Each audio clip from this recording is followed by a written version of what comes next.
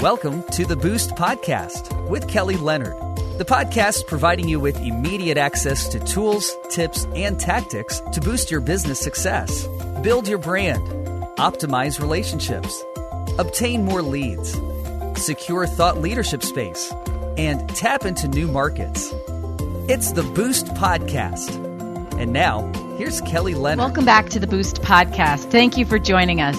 In this particular episode, we feature Onyx Singal, who is the CEO of Learn Incorporated. This particular conversation is from a playback from Small Business Network at Montgomery Community Media. Onyx's topic, the 4 secrets of millionaire entrepreneurs, actually touches on every element of Boost. So he's going to help you get strategies to build your brand, optimize relationships, obtain more leads, secure thought leadership space, and tap into new markets. So let's listen in. Entrepreneurship is something that is easily taught, but it's not necessarily easily sustainable. Yeah. And you've got such, amazing statistics. What is it, like 95% of entrepreneurial ventures fail? Why do you think that is? Why do so many ventures fail? Yeah, well, it's not even our statistics. 80% fail within the first 18 months. Wow. And then if you go out 5 years, usually it's above 90% that have failed by that point. So when you do the research and you look at the stats, right, so they'll give you the answers of usual. Ran out of funding, Walmart moved in, competition. And so for the longest time, I believed it. I bought that answer. Now, the more that we've been teaching and training entrepreneurs, so over 1 million people that we've worked with all over the world, 53% of our students are international. They're not even, so we get the full walk of life. We get to meet all different kinds of people. And then we get to see the ones that are succeeding. And we get to see the ones that are not. So here we are, we're providing the same coaching, same training, same guidance, same tools, same everything. And we've got some that make it, some that don't. Mm-hmm. And that question just plagued me for so long until I started to realize it doesn't have anything to do with running out of capital, competition, product selection. It's really here. It starts with you first. So most businesses are failing because the entrepreneur was never set up to be an entrepreneur. Where's the class in school when you're growing up? When does a teacher say, you want to be an entrepreneur? Great, you should go through this class and that class. No, we're just not taught. And the skill sets, the mindset, the requirements, the demands of an entrepreneur are so vastly different than even the highest of leaders in existing companies. And so the problem actually starts not with the business, the model, the funding, the financing. It starts with the entrepreneur that's behind it. And ever since we figured that out, our trainings have changed.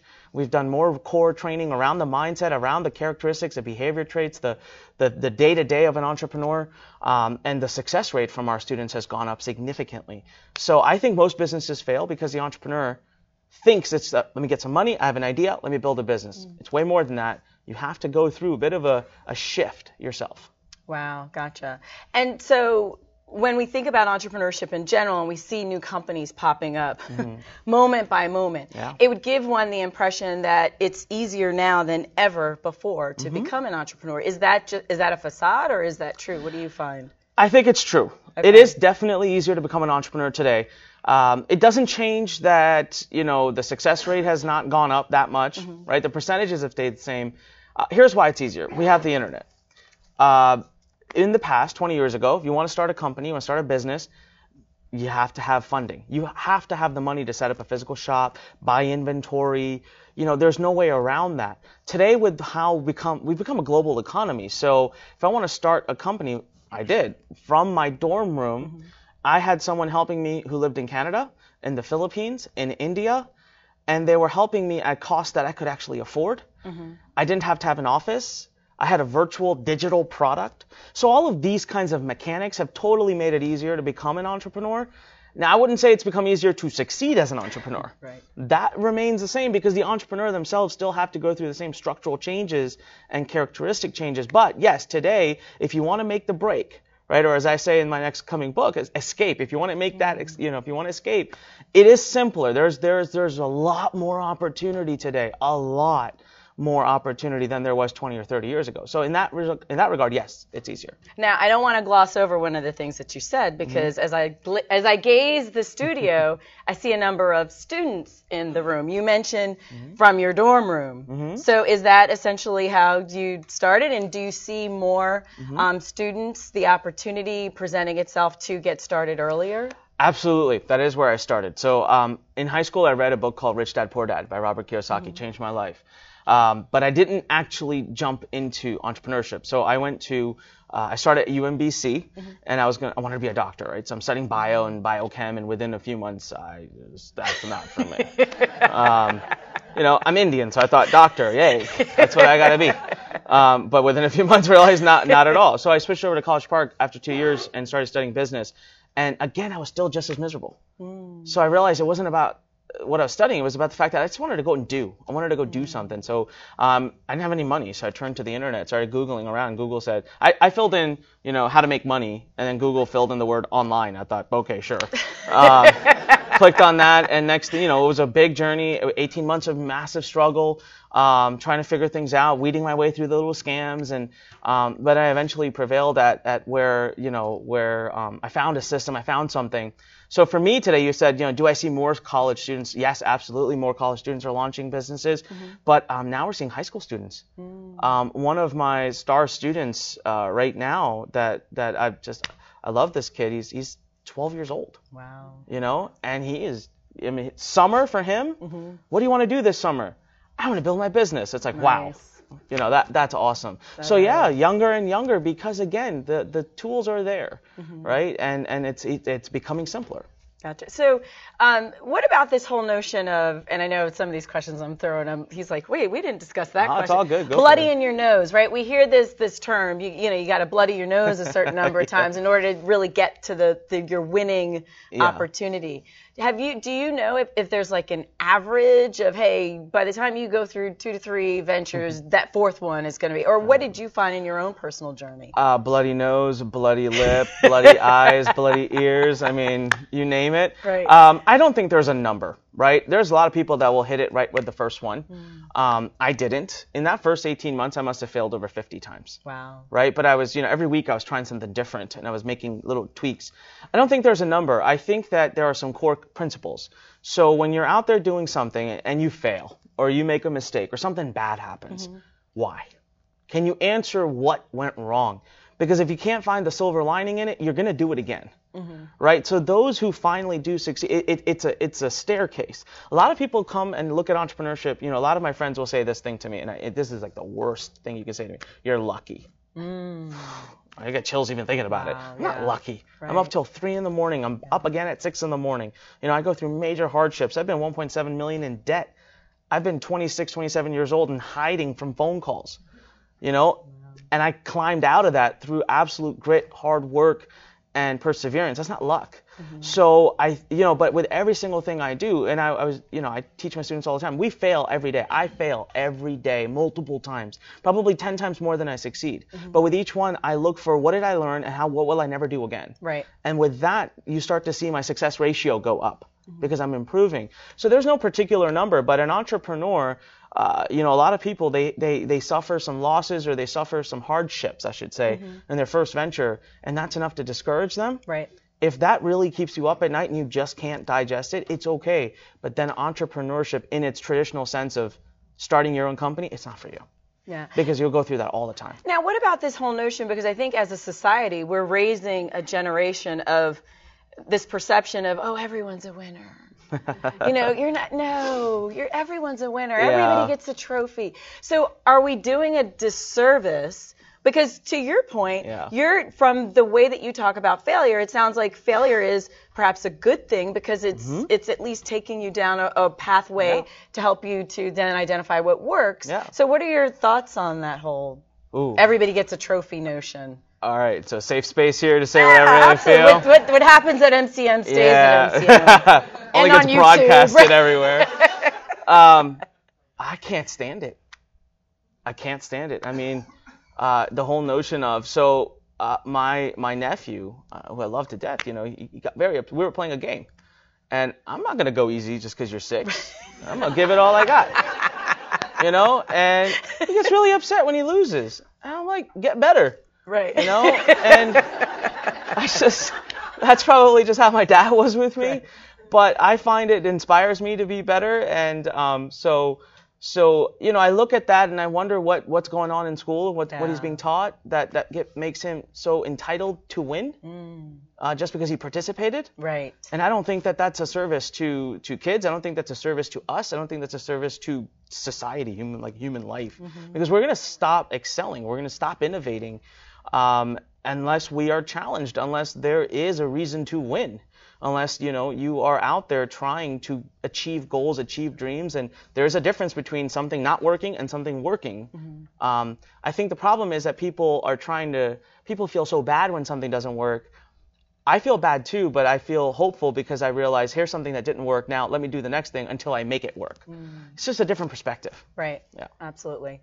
So I've heard you mention this notion of a new entrepreneur, there's a new entrepreneur coming up. And so how would you tell me more about this new entrepreneur that you envision? Yeah, so it's not even me. It's not my vision. I wish it was. It started in Silicon Valley actually years ago.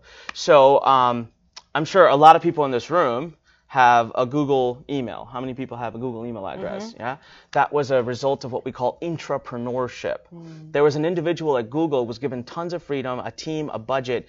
He actually had this idea and went out and created it within the infrastructure of a parent company. Right. Sony PlayStation was invented by an employee at Sony who took it upon himself to innovate on top of the Nintendo system.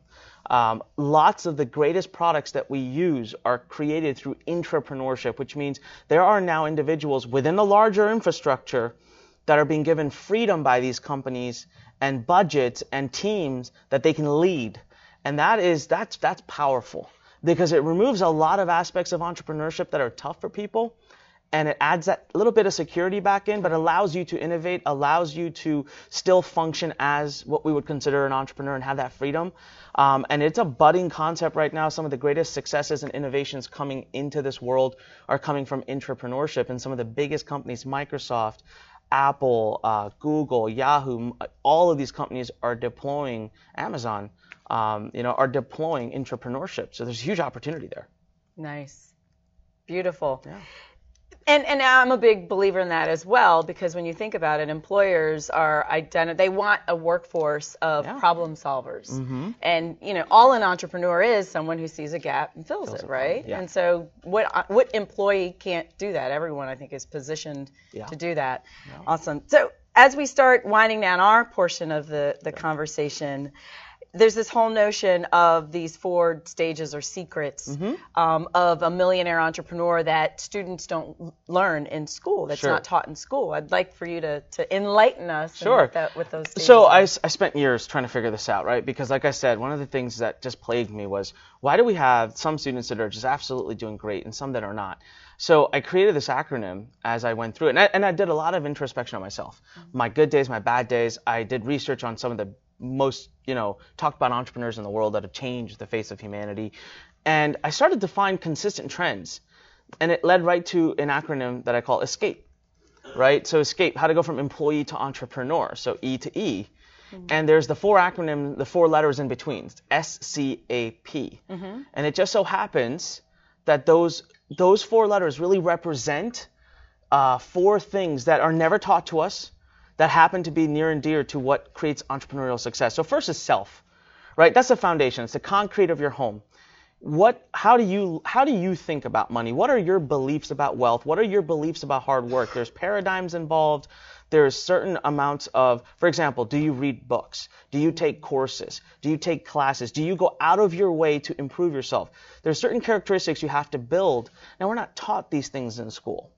Right? We're not taught what's a paradigm. We're not taught how to develop our own feelings and thoughts and beliefs about wealth, about money, about, many people grow up thinking being rich is evil. Right. Yeah. Right? Well, if you're going to do that and then you want to go become wealthy, you've got a problem right from day one. Yeah. Number 2, we move right in. So I really look at these as kind of steps. So you go from self, which is S, to C, which is catapult.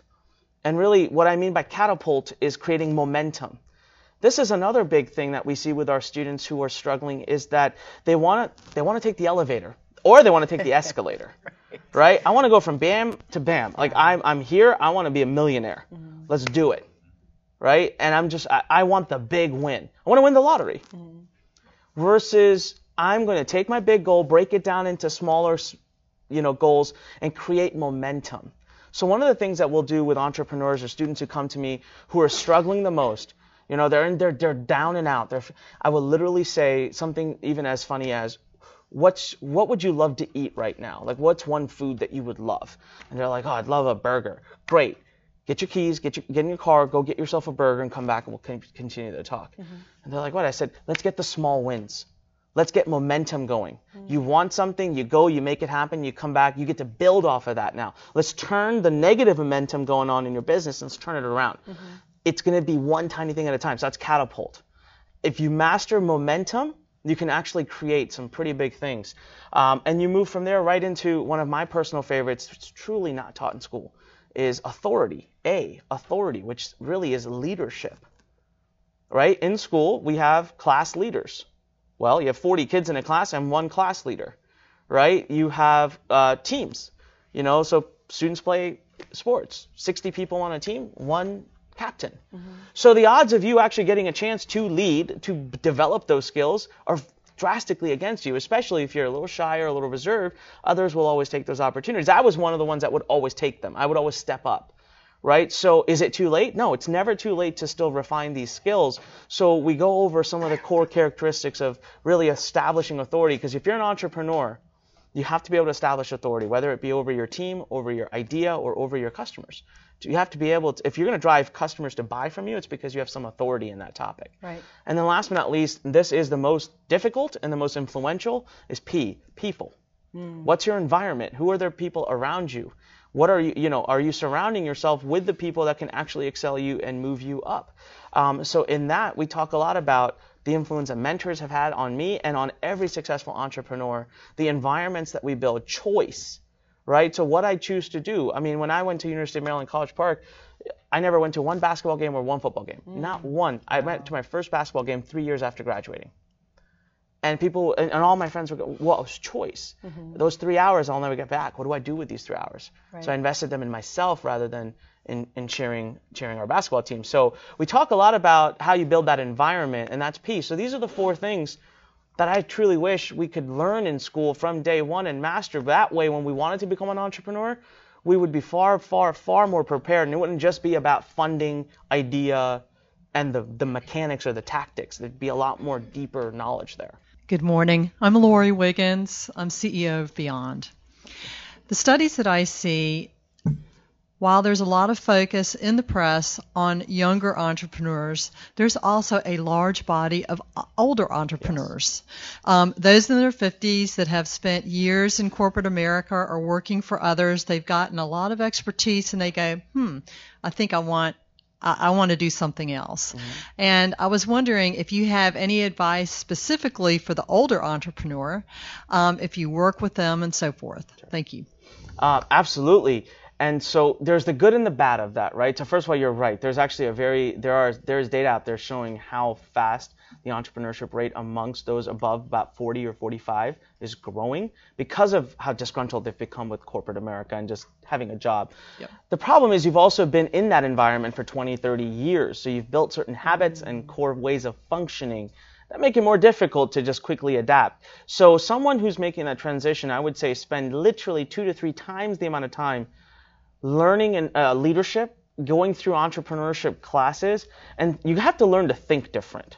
You have to learn to literally, you go through 20, 30 years of being in a job, you are probably the most systematic, procedural, by the document, this is step 1, step 2. And when you become an entrepreneur, you got to throw all that into the trash, right? My favorite story is my mentor was starting a company, asked me to help him shift through resumes. He was looking for some people to help lead the new venture.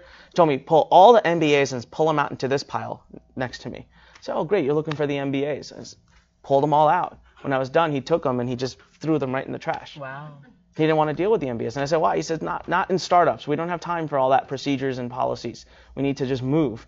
And so I really find that generation just needs to really accept and do some self-work to understand, okay, what I'm doing is so different on a day-to-day basis, on a psychological basis than what I've been trained to do. So I need to step out, relearn, and then step back in. Thank you. Yeah. That's an interesting perspective. But yeah, to your point, you've got to unlearn what you've been doing all that time. Or relearn. Right. These things, yeah. Hello, Bill Carbaugh. I'm with Guardian Realty.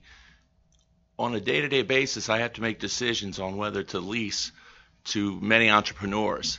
What are the 3 or 4 key things that I should look at to see whether I think they're going to be successful so we both win?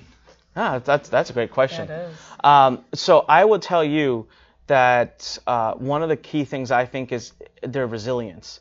If you can find times that they've been down, times where they've had struggles, and come out of it. So for example, for me, I've been $1.7 million in debt when I was 26, 27 years old. I've owed absolutely everybody money, including my dad's home being mortgaged. I came out of that in 16 months. There's a core ability there that when I talk to banks, that's the first thing I tell them. You know, you would say, why would you tell a bank that you've been in debt before? Because I want them to understand that I've been there, I've been through the bad already, I understand how it goes. I would also really look at their team, because a great entrepreneur will build a very impressive surrounding around themselves. So if you're dealing with their assistant, booking appointments, if you're dealing with someone on their marketing team or tech team, how good are they? How on top of things are they? Because no entrepreneur can do it alone. And a great entrepreneur, a great leader, builds an amazing team around them. That's how they evaluate themselves based on that. The last but not least is how new are they to it? Really, it's just if, for example, if they've been in corporate for 30 years, but they got fed up, they had saved a lot of money, decided to go into business, that in and of itself is not going to be enough confidence. But have they been doing this for 5 years? Have they been an entrepreneur before? Have they been through multiple ventures? Because the old saying, you know, how you do one thing, you know, you do all things. And I think that if you have an entrepreneur who has had past success, has sold companies, they're going to sell another company. It's just they're going to repeat that cycle. So history, I think, is a big driver, is what I would say. Thank you. Yeah. So that was Anik Singhal. Tons of great wisdom bombs there, but the one that I really want to focus in on is the power of associations. I've heard it once said that if you hang out with 9 broke friends, you're bound to be the 10th one. So watch your associations, go out, be brave, and surround yourself with other brave individuals. Thank you again for joining us. This concludes our episode. I want to thank Montgomery Community Media and the team for allowing us to use this audio for playback. Again, thank you for your time. And don't forget to share the podcast with your family, your friends, your entire professional network. And for more information on how we can help you to boost your business success, visit our website, www.kellytleonard.com.